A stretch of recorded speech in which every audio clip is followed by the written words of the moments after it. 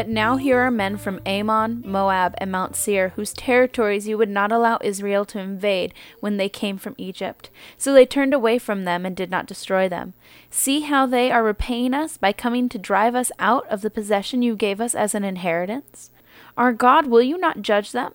For we have no power to face this vast army that is attacking us. We do not know what to do, but our eyes are on you.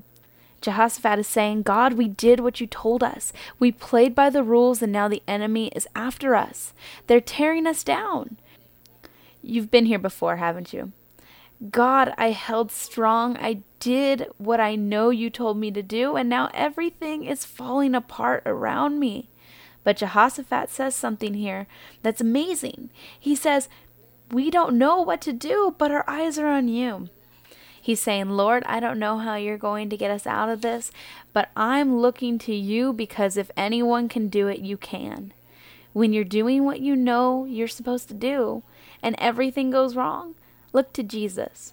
He brought you to it, so he's going to get you through it.